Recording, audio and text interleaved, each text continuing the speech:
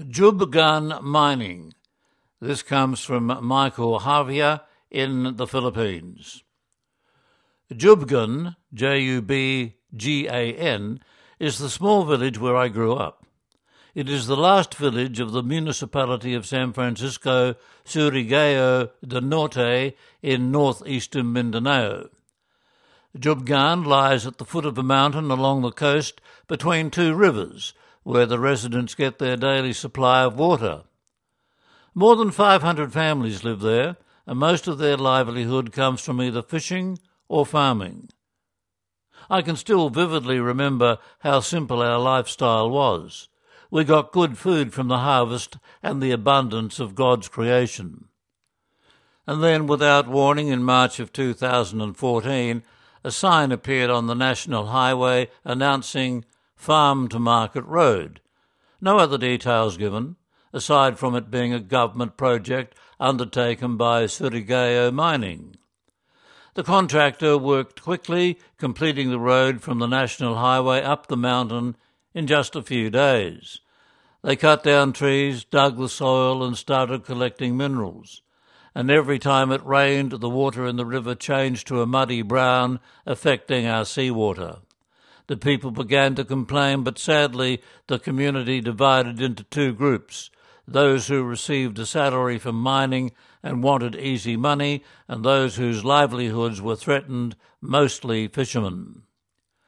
While the young people used social media to raise awareness, others gathered ideas about how to stop it.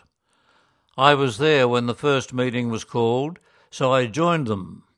Someone advised us to go to the nearest DENR, the Department of Environment and Natural Resources, and MGB, the Mines and Geosciences Bureau, to check if the activity was legal. We organised a petition and forwarded it to the DENR and the MGB in Surigao City Branch, and they were amazed that almost 100 signatories demanded the activity stop, pointing to the pollution that had turned the water a muddy brown. And the officers inspected the mine and found that the mining operators had violated the law. A week after our submission, the office invited us to attend a hearing together with the financier of the mining company and our local officials. We encouraged everyone who had signed the petition to attend, but most could not afford the fare. Their money was just enough to buy food for their families, so we rented a van to bring those people to the hearing. At the hearing, we learned that the company had no right to operate because they had only applied for a permit for small-scale mining, and this was not small-scale, and had started operating even before receiving approval. They were ordered to stop operations. We partly blamed the barangay, the district officials, because they had allowed the company to operate without considering the consequences. Stopping the farm to mining road was a victory for us. Nature started to heal. The water in the river and the sea became clearer. The road filled with bushes, and the people lived as they did before, but not for long. The mining operator did it again. In September 2021, under our new barangay captain, the operator came back with the new name Gotinga, and with the permission of some local officials. This time it planned to build a seaport for faster transport of the minerals extracted.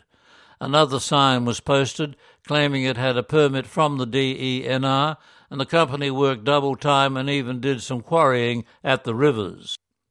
The problem was the same, but only worse, because the company was more aggressive. We couldn't go to the site to check what was happening because armed soldiers guarded the area.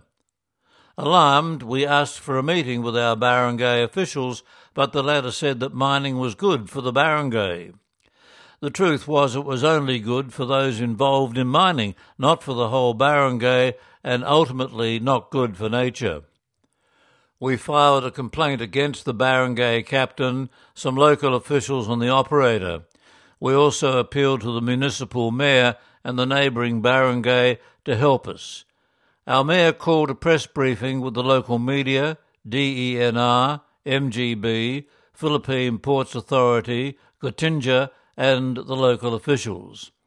And the residents were not informed about the press briefing. However, when I heard of it, I told them to send as many attendees as possible. The problem again was transport, and this time some of our overseas friends helped pay the fares and provide snacks.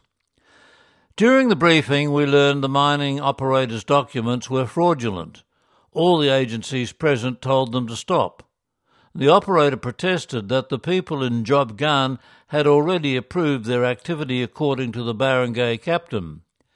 The people courageously asserted, "We did not agree to that mining. We survived even without mining," so the operator was forced to stop operations. We know these mining companies will never give up attempting to destroy our place for their greedy self-interest. Still, if we remain united in defending the sanctity of our natural resources, there is hope that they will not succeed. And no matter how wealthy these companies are, the united voice of the people will be heard. We hope and pray that it will also be respected. As this new dawn of hope emerges, we are happy our new governor has cancelled all the permits involving the destruction of nature, even those of long-standing mining firms. That article, written by Columban lay missionary Michael Javier from the Philippines, lives and works in Myanmar.